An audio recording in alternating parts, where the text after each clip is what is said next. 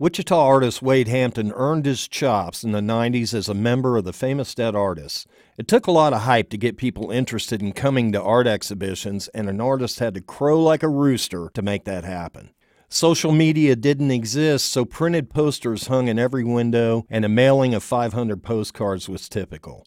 Artists also developed press packets and hand-delivered them to every news outlet. Calls were made to friends to help spread the word. Hampton just had a show opening last Friday night at Local Roasters, a new coffee house here in Wichita, and the hype he developed for the exhibition was an art form in and of itself.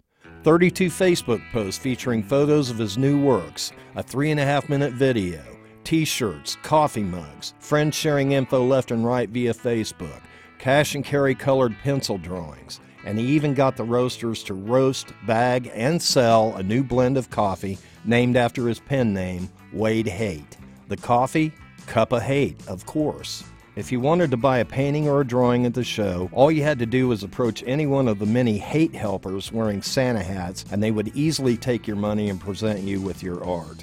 He had a coffee tasting going on and an impressive food layout complete with chocolates. Colleges should hire Hampton to train art students in marketing. Okay, so maybe as an art student, this much hype isn't your bag. But surely there are one or two examples in the approach you can use. Notice I haven't even spoken of Hampton's art? Sorry, I've been too busy admiring the frenzied performance that is a Wade Hampton art show. For KMUW, I'm Kurt Klontz.